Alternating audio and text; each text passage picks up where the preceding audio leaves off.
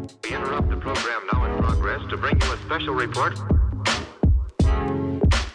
Here are the highlights this morning's news. From the WPGU News Desk, here's today's headlines on WPGU 1071, Champaign's Alternative.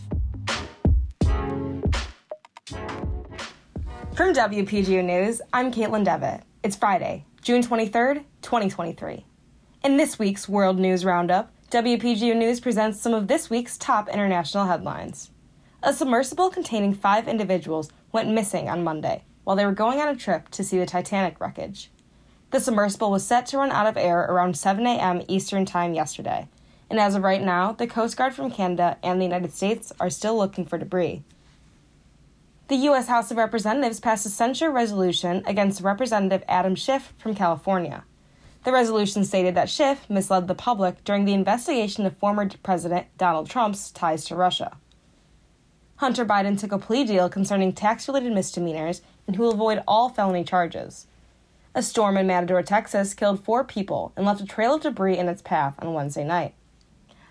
On Tuesday, a federal judge in Arkansas deemed a law prohibiting minors from getting gender-affirming surgeries unconstitutional, and in the 2-day eve of the hearing concerning the Palestine-Ohio train derailment, investigators have released thousands of documents concerning the derailment. New legislation, signed by Governor J.B. Pritzker, now equalizes disability benefits for all Illinois police officers. Previously, university police officers who were disabled in the line of duty received 50% compensation, while municipal officers received 65%. With unanimous support from the Illinois General Assembly, the new law ensures that university police officers who become injured on the job receive the same disability benefits. State Senator Chapin Rose, who sponsored the bill, is proud to support the men and women in blue who keep their community safe.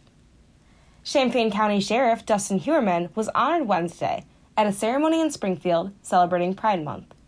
Illinois Comptroller Susanna Mendoza honored Hewerman and 4 other LGBTQ+ leaders for their contributions in the state.